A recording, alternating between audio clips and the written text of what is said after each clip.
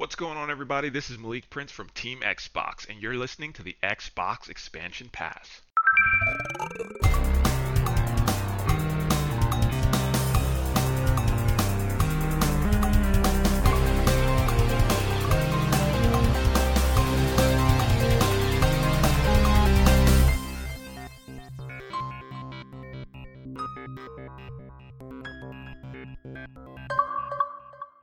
Welcome welcome all to episode 158 of the Xbox Expansion Pass, recorded on Monday, December 19th, 2022. I am your host, Luke Lore, the Insipid Ghost. In this episode, we welcome Todd Oxtra from Secret Friends Unite on to discuss the possibility of Xbox introducing a cheaper cloud-only option of Game Pass. The Game Awards hit record numbers once again, and the High on Life is charting incredibly, high. Enjoy. Yet another week of gaming is upon us and behind us. Welcome to XEP, discussing all things in the Gamerverse as they pertain to the Xbox ecosystem. And as I am wont to do each and every week, I like to start the show by offering words of kindness to those who have made my gaming week better. And this week, the words of kindness are extended to an old friend who so often writes into the show, but I was like, man, I miss him. I need to have him on this show. Mr. Todd Oxtra. Hello, sir. Well, hello, Luke. Happy holidays. And once again, I want to say thank you for being a teacher. You don't get enough love for that. My son loves the best teachers, and my wife was an educator. But thank you very much. Oh, man, that was unexpected, and you're very welcome, I suppose. It has been holiday time is like tough because you're dragging towards the end and the kids are squirrely and whatnot, but you always have those few kids that they either bring you a gift or whatnot that their mom and dad made them bring, but then you always have like the kids that write you those notes, and it's just like, hey, we love you, hey, you're awesome, thank you for doing this or what. And the words of thanks mean a lot, and so I appreciate you saying that, buddy. Thank you. Absolutely, Luke. And it has been some time, because I thought about the last time we podcasted together. We typically bring you on to Secret Friends Unite to talk about like DC movies when those are on. I think we missed Black Adam, and then we've had you on co-op mode. So yeah, I think we've got some things coming up that we would love to have you back on for, because we love to have the voice of people, that don't necessarily talk about that side of the geek all the time. So and you're a big fan of it. I am, and it's been a tumultuous few weeks for me as a DC fan. And I talked briefly, I think, on last week's episode, because we'd gotten the news that Henry Cavill would not be returning. Everybody has been so nice to me, because obviously I'm a huge Cavill fan. I did enjoy Snyder, but really I love the casting of that realm of DC, even though I didn't love every movie or every moment. I was really worried that people would just go out of their way to be rude about it. And in truth, everyone's been like, hey, man, I'm sorry you lost your hero and whatnot. And I also shared what my wife got me for Christmas, which was a signed Henry Cavill, Ben Affleck, and Gal Gadot Batman Superman poster. So it was just like, it's been a week, man. We got him back in October, and then all of a sudden he's gone. It hurts. It's weird. It definitely is. It's been a roller coaster. That's been a hot topic on Secret Friends Unite. Some of the redeeming qualities is it sounds like the door is still open for those actors to come back into the DC world, maybe not as the same character. And apparently Ben Affleck wants to direct a DC film, and James Gunn is like, come on, can we? Because he's an Oscar-nominated director and he's a phenomenal actor. So I think there's some opportunity for those kids. And I think we even talked about this. The Crisis on Infinite Earth is a hallmark of DC. There's no reason why those versions of those heroes can't come back. 100%. I am very sad to see this universe go that I thought was back on track after the Suicide Squad and Black Adam. But I also think James Gunn's the right person to do it. And we live in a world where I got to see Brendan Routh take up the cape again. I got to see Brendan Routh be another superhero in DC's realm. And we also live in a world where Chris Evans played, the Human Torch, and then was Captain America for the staple Marvel franchises. And we got our old Spider-Man back recently. There's a lot of things that can happen. But I got to tell you, if it wasn't James Gunn doing it, I think I'd be a lot more upset. But I got the 4-hour Snyder cut, and I got a few other great moments of DC that I really love. And DC's always been hit or miss, man. For every The Batman, you get 1984, and so it's like, all right, whatever works. It's definitely one of those things where I think no one can ever say never. And I think that's what makes this an exciting time with James Gunn, because I think it's finally DC has a creative lead in charge of DC, where we've kind of lacked that. We had a little bit of that with Jeff Johns, but that was kind of half-baked. Jeff Johns was never really in the Hollywood side of things. He was a great comic book writer, but he struggled with a lot of his projects. I hope they don't abandon Gunn the way they abandoned Snyder, because they seemingly had Snyder to start it, and that was going to be their Kevin Feige at first. And whatever the opinions are, that's not my hill to die on. But they broke their vision, and that fractured vision is kind of what led to this mediocrity in some cases. Really high highs, really low lows, and it's just like, all right. Hopefully they stick with it, because I trust James Gunn. I'm sad I lost my hero, but I love the hero more than the actor, as much as I love the actor. So I'm looking forward to whatever they bring, for sure. Bring him back when they do Kingdom Come. That's all I'm saying. Bring him back. Yeah. Find a way. And same with Keaton. Anytime you can bring a hero back for a moment, I think it's great for fans. And there's, like you said, there's a lot of ways to show. So nonetheless, let's get into some gaming news, if you don't mind, Mr. Todd Oxtra. You don't want me to further derail your show? No, actually, you know what? I'm going to derail my own segue there, because I would be remiss if I didn't ask you at the top of our show to plug some of the work that you do. Secret Friends Unite, Co-op Mode. Share with the people where they can find your content at the top here. Absolutely. We are at secretfriendsunite.com. Folks, it's not a dating website. People have confused that. There's a long story. If you want to know that more, just tweet at me at Toxtra. I met my wife on Secret Friends Unite. But yeah, at Secret Friends U on Twitter and secretfriendsunite.com are the two main places you can find all of our things. The great thing about our network is we have a Star Trek dedicated podcast with a very devoted Star Trek lead, Charlie Carden. He is dedicated. So oh, very devoted.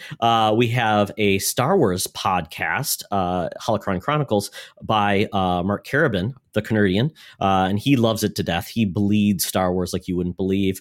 And then we do Co-op Mode, which is our video game podcast, which is funny because Marcus is the co-host of that. He's a diehard Nintendo guy. I am a Sony, Xbox, and PC. He's also on Xbox. So we have a very diverse conversations about what we love.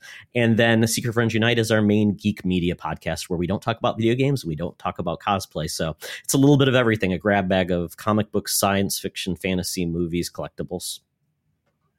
That's so cool. And I've been on Charlie's show for Star Trek.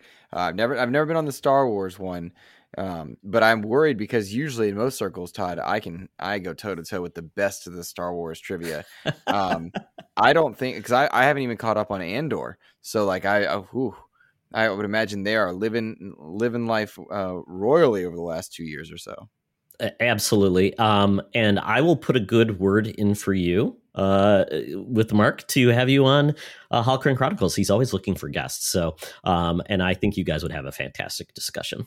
I'm sure I would, but I got to study. I got to study first. I'll tell you what. Oh man. Well, Todd, I'm so glad. Did you plug your socials? I want people to be able to follow you. Yeah, my main one is my personals at Toxtra. I don't really do a lot of fantastic things there. But I would say just check out at Secret Friends U. You're not going to get personal bias on that account. It's really going to be more about sharing our content. Our personal bias comes from our individual accounts. So, and if you want my personal bias, you can read more there, but I don't want to lean into that too much. But I'm really excited to talk about Xbox because it's been an interesting year, and this has not gotten a lot of talk outside of the extracurriculars. The gaming space of Xbox has kind of been a little bit on the back burner. So I'm really excited to get more into that. Well, I think we should do just that, and thank you for the assistance on the segue there, because I want to talk about the Game Awards, the record-breaking viewership of that Game Awards, and how Xbox was not at those Game Awards. It was announced this past week, Todd, that historic numbers for Game Awards. In 2022, they hit 103 million viewers, which is staggering to say the least. That's up 20% over 2021, which was at 85 million. And in 2021, they only grew by 3 million from 2020 of 83 million. So for a show that is coming up on its 10th show, it started in 2014. It almost hit 2 million in 2014. Now we're at 103 million. Pretty substantial audience, to say the least. What do you think? That's an amazing accomplishment considering, and Luke, I don't know if you go back to the original Video Game Awards or whatever they called it when it was on Spike TV. I mean, that was on a network, cable network per se, but you could get people to tune in for that. But to have people tune into a streaming only event on a diverse amount of channels is amazing. And I don't know where those numbers are coming from. If they've done things internationally to get more recognition of the award show. Obviously it's done at night in the US, so you'd have different time zones. You'd have to go over internationally, but you don't grow that much by not doing something right. That's amazing. It is amazing. No Chic Hydro Man to be seen.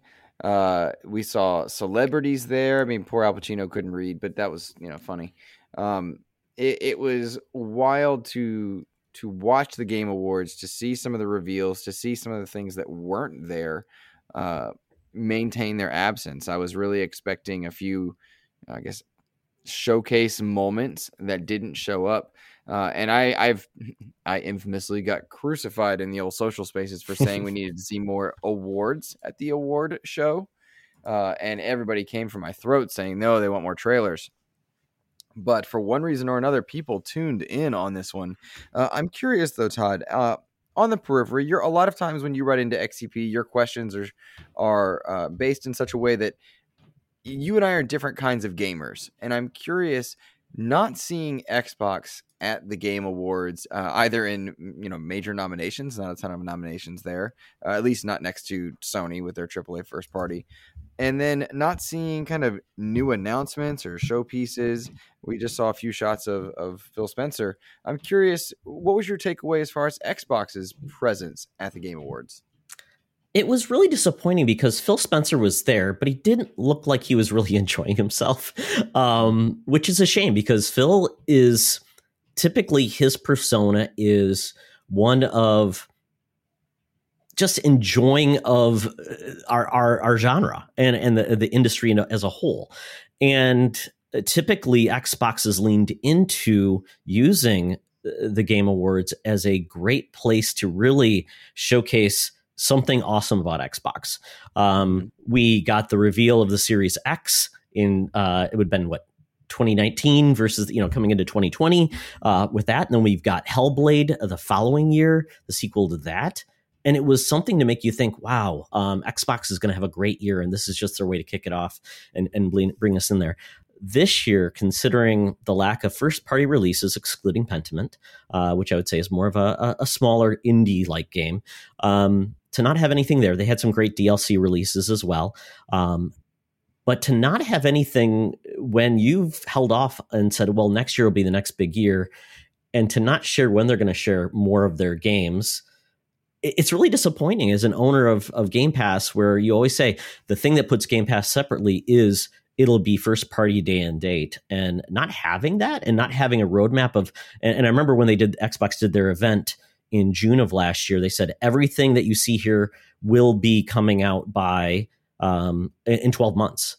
Well, we're halfway through that and not much has launched, and they haven't even given us dates for new games. So it makes you feel like, is there something amiss at Xbox? I know they're dealing with the merger talks, but I would hope one of their tactics is just saying, we'll show them we don't have any games and we'll get our merger approved because we'll just say we don't have anything. We can barely make our own games. I hope that's not their tactic, because that's silly. That's really sacrificing their fan base to get a merger approved. So I hope that's not true. I don't think it is. And I don't want that to be an excuse for anything. But I was disappointed once again that we just got Game Pass commercials, and that was about it. And that's a little frustrating as a owner of a console, where you say, why do I buy Xbox? Is it just for Game Pass? Well, that's fine. But then it's like saying, well, it's then Netflix, essentially. You've got a lot of content, but you don't have those AAA games. You don't have the day and date biggest games. So I am disappointed because I want to play Fable. I want to play all these other games. I want to play Starfield, and not knowing when they're coming, it's a little disappointing. So I fully agree with everything you said, word for word. I think I've shared similar sentiments in previous episodes. My question then becomes, if right now, or rather I should say, if in 2022 Game Pass was the thing they were trying to sell you, but they did it without, or they're trying to do it without first-party AAA experiences, were the day-and-date games that dropped into Game Pass enough? We'll talk about High on Life in a few minutes because that hit some really impressive records. But I mean, like Shredder's Revenge dropped in, Immortality, Pentiment, Plague Tale Requiem. Goodness gracious, there were quite a few others that dropped in through the course of the year. A few that I'm not, like Citizen Sleeper dropped in there. Total War, I think, dropped in there. But there's a lot of day one Game Pass games that went into Game Pass this year that I think people checked out, and that was the benefit of the service. Is that not enough? And my answer is to myself to that question is no, it's not. But it certainly feel like it satiated a lot of people. People had stuff to play. That's true. But I think, and I'm a little bit older than you, and I always say this, I don't want a lot of games. I want the best games. I want quality over quantity, because to filter through all the Game Pass games, I'm going to check this game, I'll check this game. Nothing grabs you. You've essentially wasted your time. Not saying you waste your time, but I feel like you haven't invested in something that is going to bring you joy. And that's what gaming should be, bringing you joy, regardless of the size of the games. Now, I would say I've enjoyed quite a few games on Game Pass this year. Tinykin, great game. It's like a Pikmin, has a fantastic art style. It's really wonderful. People should be checking that game out. Shredder's Revenge is phenomenal. I need to finish that game. I need to play it co-op with other people. But I always feel like those games are kind of like appetizers or palate cleansers in between the main courses. And without the main courses, it just feels like it's lacking from a perspective for a console holder. I would always veer to Nintendo, and you and I kind of have similar feelings on Nintendo. It's like they succeed despite themselves at times in regards to their approach and in what they do. A lot of times people will just buy whatever Nintendo puts out, which is, it's probably not a fair statement, but it does seem like they don't have to do much to get people to buy their games, regardless of quality, even though they typically are good quality games. But imagine if Nintendo did not have any first party games in a year. That would seem like a different discussion, right? It would. Absolutely. And so it just seems weird that Xbox, and maybe it's the fact that Xbox has done such a good job with their marketing of Game Pass, the goodwill they've created with all of their backwards compatibility, all the improvement of their games, that they've bought goodwill, and people are still saying it's coming. It's coming. 2023 is going to be the game. They've bought studios. They've invested. I just don't know how long that goodwill lasts. And for me, Xbox has definitely been my least played console this year. My son's enjoyed Game Pass on his PC, which has been kind of nice. But I am curious where this, and I think I think you even made a comment about this, that PlayStation put their year in review in, Nintendo did as well, and Xbox hasn't. They haven't done one since 2018. And I think you even said because they don't really want to showcase that they really don't have any first party games that would dominate their lists. Right. Yeah, that's exactly what I said, and I stand by that. I lament that we don't have a year in review per se from Xbox. I know we had that anniversary review. We got to go through our own histories, kind of walk around. I think that was last year. Maybe it was the year prior. Yeah, the museum piece, right? The interactive museum. That was very cool.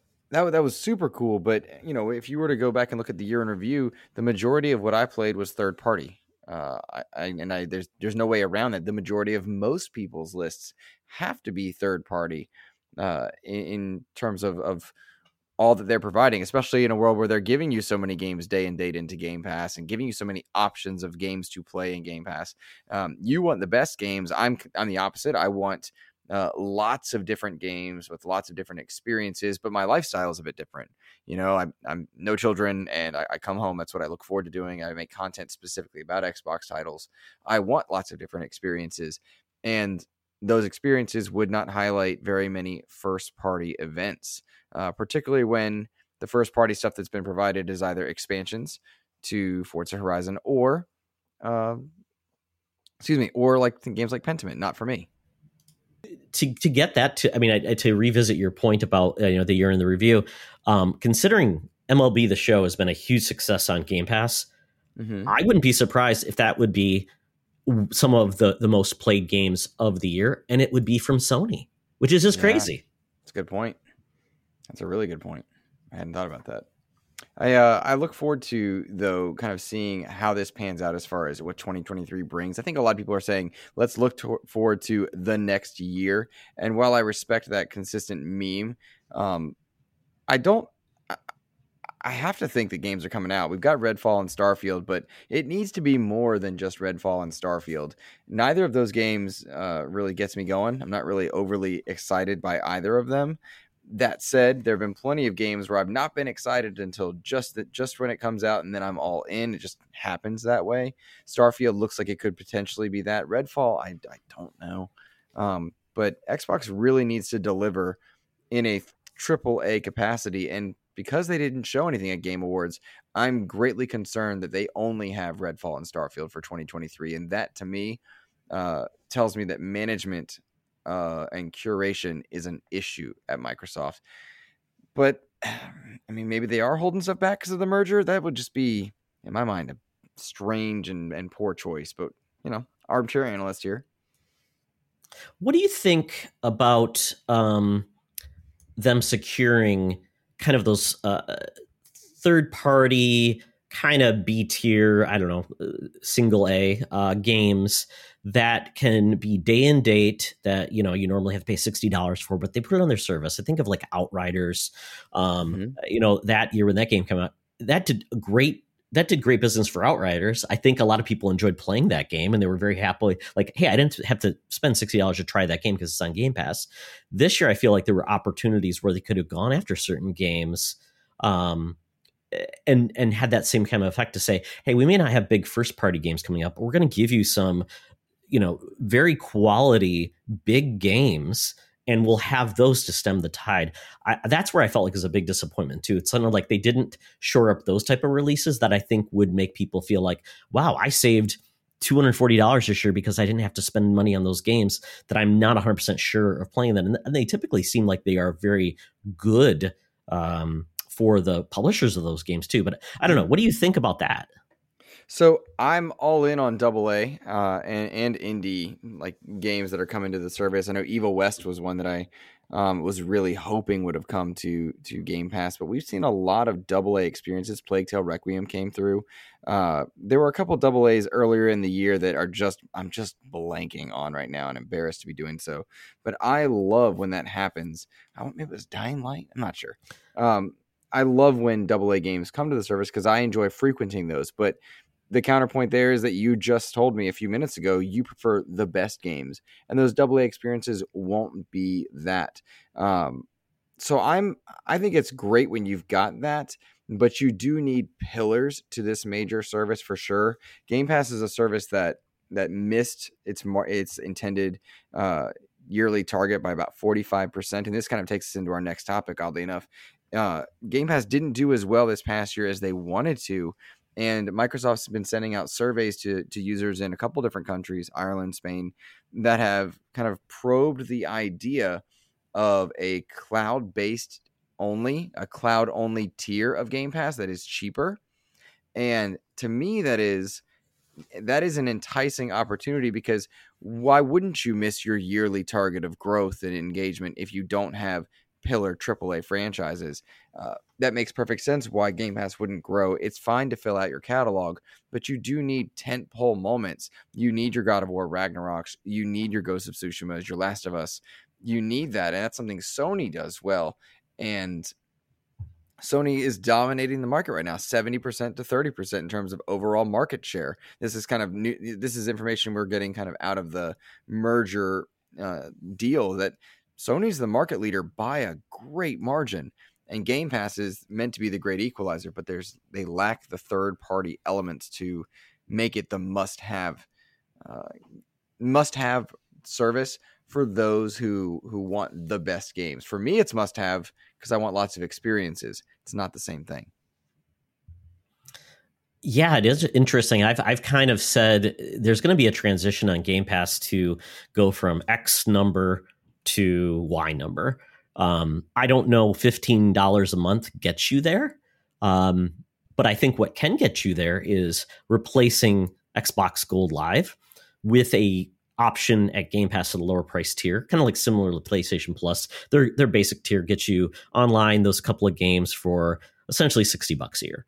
I think it's a very easy to go and cancel Xbox Gold Live, honor subscriptions until those run out, but then create, I call it Game Pass Cloud or Game Pass Stream, like they mentioned. $5 a month gets you Xbox streaming of those games plus the online element, and you get rid of that pesky games with gold. And you're really not losing anything because I think we all know, and then it also gets those Xbox One players who still don't want to get a Xbox Series X so they can play the next gen games.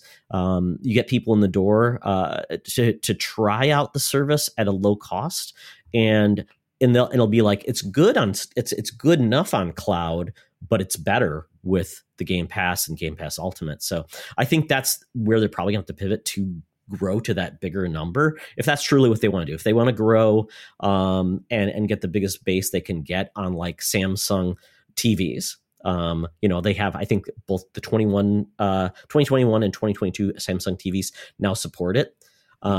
It's $5 a month is pretty easy to get people in the door to try that out. $15 a month, that might be a little harder. Right. I'm inclined to agree with you. Do you think that having a cloud-based element or a cloud-only element is going to be good for gameplay? Like, do you think that is a worthwhile, like, is somebody going to want that if they are, I don't know if the right word is a hardcore gamer? I mean, I play a lot of games on mobile now, and I'm playing a lot of cloud-based stuff, and it's getting pretty good. But I don't see myself winning a whole lot of Gears and Halo matches if that's the case. Yeah, and I'm curious if that's really where they want to go. I think the hardcore is going to play the best way they can. And there's a service for that. I think that's why it's great that Game Pass Ultimate and PC, Game Pass PC, is now available for that audience, which I think has been severely lacking. The PC audience is so fragmented, and I think they just need to understand that's a great deal, and all these games are coming, especially with the Riot editions that have been built on. I think that's a phenomenal addition to the value of that console or a service for PC, where it's always been kind of considered a secondary service for Game Pass. But for those, I think, that want to try out Game Pass, I think it's an excellent option. I mean, on your phone, I have a Razer Kishi for my Google Pixel. I think adding just any type of Bluetooth controller, I think now is supported on Game Pass on your PC browser. On my LG doesn't have it yet for some reason, but Samsung does. So I think it's not for that audience, but I think it's good enough for most people to get a feel for it and try it out and see that, there's a million games here. And it's that first hit is free mentality of like, well, this is fine, but I can buy a Series S for $250, which is on sale right now. I think that's how they do it. And they expanded different countries where mobile is king. I mean, these are all things that are really important, but I don't know if you're going to talk to the Asian markets or everything for $15 a month just to play online. They're used to like mobile free-to-play market model. So there has to be some type of option that's available that is enticing, and then it expands it. Kind of like I think Game Pass is underpriced in a lot of instances, but it's done that to get members and it's getting people in the door, and so they never leave. So I think that's where I would lean into it, but maybe I'm wrong. Maybe it's hardcore want to do that. I know Luna is a pretty interesting service at this point, which is kind of doing what, and also GeForce Now. There's people that are playing GeForce Now that are hardcore, Luke, that absolutely love it. They said this is so good. It's all of my library anywhere I want it, and it's giving me 3080 RTX 3080 performance, which is phenomenal. So I think there's a happy medium. People want to play where they want to play. Switch owners can now play in the bathroom. I think everybody else wants to play in the bathroom too. That's probably the only way you can do it. Well, we were traveling a few weeks ago, and I was playing Vampire Survivors in my car via cloud. Well, my wife drove, obviously, but like via cloud. So I was logged in to xCloud playing Vampire Survivors and getting achievements and just enjoying it. And that was awesome. Like, I was having a blast and having a good time on a cloud-based service, and it was excellent. So I'm very curious whether or not that is the future in the foreseeable future. Is that the future in the next 5 years? Because I can see it, in the future easily, 10, 15 years from now, no problem. Is it something that's going to happen in the next 5 years? And I have to think, yeah, I do think it's going to be. At this point, given the direction we're going, my question is that a good long-term plan for Microsoft? What's the move there? And maybe, yes, probably. If anybody knew, they'd be a very rich man or woman, because at this point, where the gaming focus is going to go. We thought Nintendo was dead in the water with the 3DS and Wii U. Then we thought Xbox was dead in the water, and then Game Pass really changed their game. We thought Sony was going to dominate. They continue to stumble with their marketing message. Their focus on not doing backwards compatibility always the right way. Their online service is a hot mess, Luke. I pay for it, but I rarely use it, and I never know what I'm going to get. And sometimes it's good games, but sometimes it's like they don't know how to manage their back catalog either. So I think it's up for grabs. I'm inclined to agree with you, but I think Xbox is better positioned in terms of a technology state, whereas PlayStation has the catalog to do so. I will say, as far as game preservation goes, Microsoft has the legacy. If they can get it right in 2023 with their AAA releases, I'm in. I'm there. I want it. Let's go. I just don't know if they're ready themselves. So we'll see. Nonetheless, Todd, let's move on to a different Game Pass game that launched day and date in and is doing record numbers, surprising me because I have not played this title, and I don't know that I necessarily would have had this not been happening. High on Life. This title has caught a lot of people by storm, breaking the fourth wall left and right. It has reached the top 4 most played games on Xbox behind only Call of Duty Modern Warfare, Fortnite, and Grand Theft Auto 5. That's pretty insane given that it's ahead of free-to-play titles like Apex Legends, Roblox, and Overwatch 2. This is a super, super strong addition to Game Pass, it seems. Number 1 in cloud streaming, number 2 behind Minecraft on console, number 2 on PC behind Solitaire, which is just, hilarious. Engagement super high on a single-player title. I gotta say, did not see this happening. I thought it would have flopped. It is interesting because it's got a couple of things going for it and against it, because it is by a lot of the mind trust behind Rick and Morty, which is a very popular cartoon. It's got a big devoted following. It is pretty adult though, and it is sometimes that humor pushes people away. They've got Squanch games where they've got Trover Saves the Universe in the VR space, which people have really enjoyed. But then moving from that type of adventure game to a first-person kind of colorful comedic shooter where your weapons are screaming and it's irreverent and the humor is still there in a very adult context. I think that's really important that it stands out and has a home to go to, and especially not having much competition on Xbox, externally or internally. I think that's great, and have a game in December where you've got time to play probably now, and it gives it a lot of breath, I guess, to be able to show itself. And Xbox, and I don't know if Xbox is really, they've been highlighting this game quite a bit, I think, in their different communications about Game Pass and things like that. So I think that's a win for Xbox, to be honest. And that's great that they foresaw something there, highlighted it, and now it's coming out this year where it's giving this positive feeling, like you said, where it's ranked, and what it means for that title. that's pretty awesome. And I really do want to try it out because we don't get many comedic action shooting games. You probably don't remember a series called No One Lives Forever, or maybe you do, but that was a comedic. I remember the name. Well, that was like an Austin Powers spy first-person shooter game made by EA back in the day that the rights are crazy. If somebody had the rights, they should really remake that game. But that was kind of the last one I really saw that really had that comedic take. And I think it's great when you can pull it off and do it well. So I'm really going to try it out. That's on my list of games to play before the end of the year. Man, well, it's on my list to play at some point. And I just don't know where I'm landing on whether or not I want to dive in. But I'm getting a lot of people telling me that it's really good. I'm also seeing reviews saying not so much. That humor type is very hit or miss for me, and I'm just not sure I'm ready for it. But I mean, from the time we were recording this to the next episode, I could have gone through it and beat it because it's a 6 hour or so game and had a blast. I just have other stuff that I want to finish. I really want to go back into Evil West. For sure. I really liked the beginning of that game, and I just got distracted by other games, derailed. And so I'm anxious to go back to that one. But High on Life is one that, thanks to Game Pass, I don't need to buy, and I'm happier for it, I think.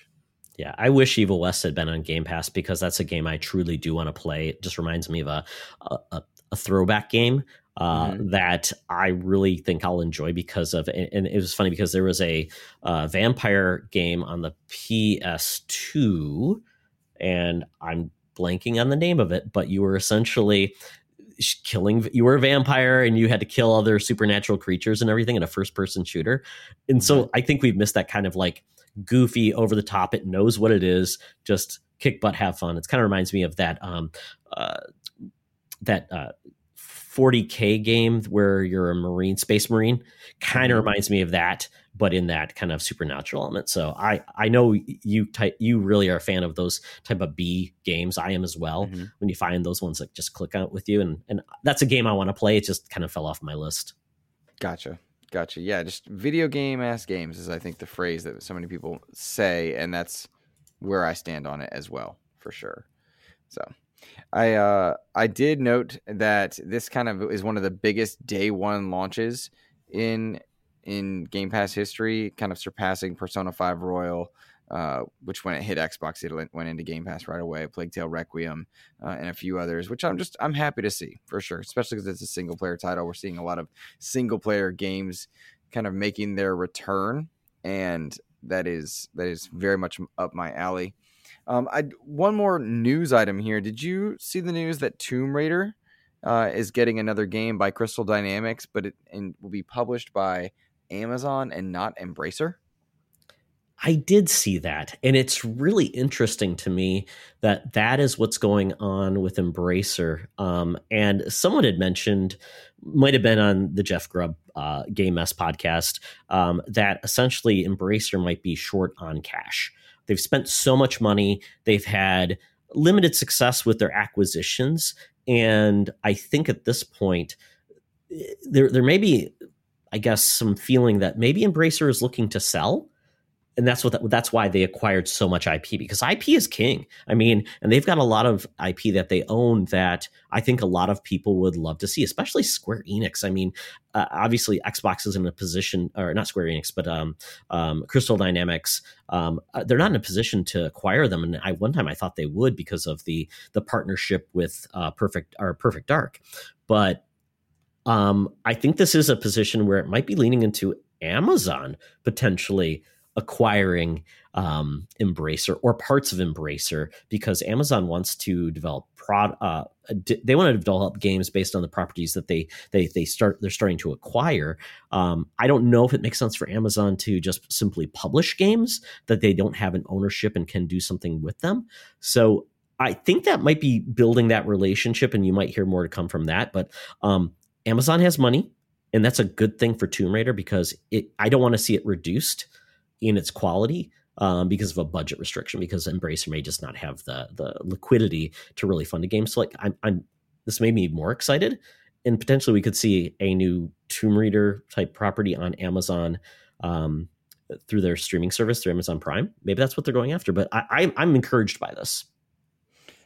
I had mixed feelings for a couple reasons, mainly because I don't know how I feel about Crystal Dynamics any longer. I mean, I was a pretty avid Avengers player for all the problems that game had, and it certainly has problems. But I don't know how I feel about Crystal Dynamics any longer, and that was a strange kind of coming to terms with. I did not know that I felt that way, and yet here I am, not happy about this, and I'm not unhappy either. I'm just surprised. So, take that for what you will. I think my eyes will kind of just be on this, watching from afar, because Crystal Dynamics seems to be playing ball with everybody at this point. Like, they're helping make Perfect Dark and such. But yeah, it is odd that Embracer's not publishing it. It does make good points that they might just not have a ton of cash to do so. But curious to just watch it and stand back from afar. I like Tomb Raider. I enjoyed the most recent trilogy. I do plan on playing it regardless of who's making it or whatnot. But it was just strange for me to realize I'm not sure how I feel. So I don't know. Yeah, the verdict's still out on that one. I guess we'll see how that transitions, if there's more to it than just that partnership. Yeah, good point. Good point indeed. Alrighty, Todd, I think we should go ahead and get into just a couple listener questions before we depart for the holiday. This one comes from Mr. Dano. He says, what is the most elaborate or creative gift that you've ever given someone for their birthday or Christmas? I will answer this one first. Last year, or maybe it was the year prior, I created a photo album of our dog for my wife, and that was super, super cool to just kind of create that one. And yeah, I'll take that. Oh, that was cool. Wow, tough question. It makes me think, am I a good gift giver? Well, it wasn't the most elaborate, but I think it took the most planning. My wife turned 50 during the pandemic.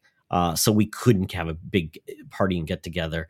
I tried to play it down for my wife that like nothing was going to happen. We were just going to chill out. And I was able to arrange probably the biggest Zoom party I've ever been part of. And she was not even aware of. I contacted every friend. I probably violated a lot of privacy issues on my wife's phone to find people to contact. And we had a fantastic gathering of people that loved my wife, from, family, friends, coworkers. And she was just taken aback. So I felt so good that we were actually able to do that for her, considering how, in November of 2020, the world was kind of a crappy place. We were tired of not being around loved ones. So to me, that felt like a big win in a year that was not so much a very bright spot. Good. That's awesome, man. I dig it.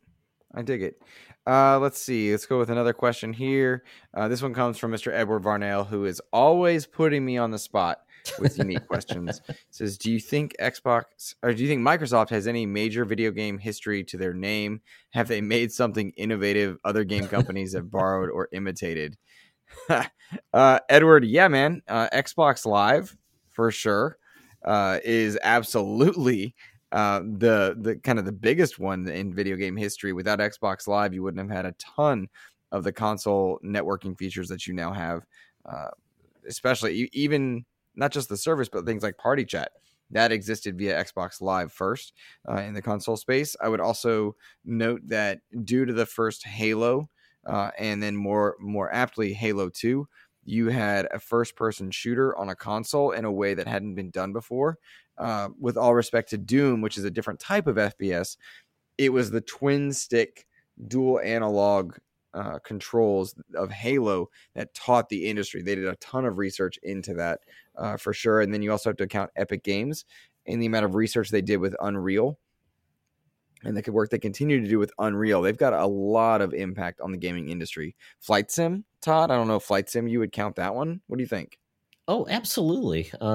Flight Sim, for some people who start their pilot career, it's their first path down that journey because it's so realistic. And one, my friend's son is getting his pilot license right now, and that is something that helped him on his journey. So yeah, absolutely. Flight Sim's been around forever. It's an evergreen franchise.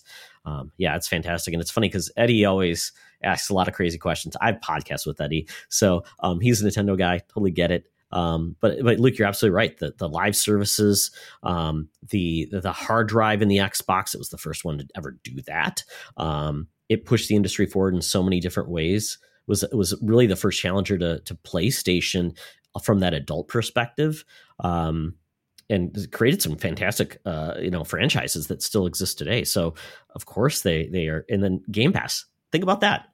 Game Pass is the future. It's not the end all be all right now, but it is where we're going, and it'll improve just as Xbox matures. They've invested in it, and they made it. It's coming to fruition, and people. It's really democratized gaming for so many people, because you can say, here's an Xbox, and for $20 a month you can play 1 billion games, versus $60 gets you one Nintendo game. That's a good point. That's a big point. That's a very good point. And yeah, Eddie does ask a lot of questions that I'm just like, what are you talking about, sir? What is this? But I love it because it makes podcasting better. It's creative and it's interesting. I will never understand Nintendo people though, bud. I just don't get it. And I love Nintendo. I don't get it though. I don't get it. Does that make me a bad person? What do you think?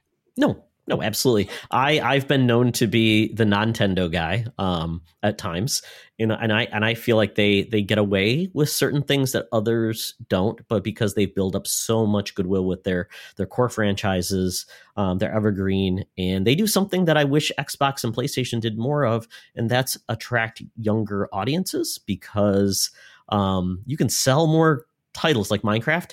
I mean, think about that. That sells to everybody. But a large part of Sony and Xbox's business is unfortunately mature. But I think Sea of Thieves is the right step. And I wish we got more of those, especially with Rare and other and Double Fine now. I think we should see more all ages titles, because it doesn't mean that they're not good. It just means you're going to attract more people and entertain more people. That's a good point. Can't argue that in the slightest. Good point. All right, Todd. I think we have one more question. This one comes from Mr. Kevin Ainsworth over at, goodness gracious, I'm losing his podcast off the top of my head. He's at Save Game Media. I know that. Project X Talk. Goodness gracious. He wants to know one of our favorite holiday games. I said on last week's episode, Metal Gear Solid was always a favorite for me around the holidays. Holy cow. Good holiday game. That's a hard one. This is gonna be dumb, but I'm going to say Jackbox, because it is a game I love playing with other people. To me, that was the game that saved us in the pandemic, playing with others. So I'll say Jackbox. I love party games, and to me, that's awesome, and it's on consoles and everything like that. So Jackbox. There you go. Cool. Well, Todd Oxtra, thank you so much for joining me today. Please, once again, let people know where they can find you. For my personal takes on all things in the world of Twitter and just interacting with others, which I love, go to @TOxtra. But where you really should check out our content at Secret Friends is secretfriendsunite.com and at Secret Friends U. We also have a Discord. It's a great discussion of all things nerd. We talk about cooking, PC tech, gaming, video games, comic books, whatever you like, and lots of goofy memes. So definitely love to add more people to that group, because we always have a good time. There we go. And guys, you can find me on Twitter, Instagram, and Hive at Insipid Ghost. And I might even make a TikTok. Who knows? Please follow the show over on YouTube. I've been putting out YouTube shorts here and there. Thank you guys so much for listening. Merry Christmas should you celebrate. Happy holidays. And if I don't see you until the new year, Happy New Year. Take care.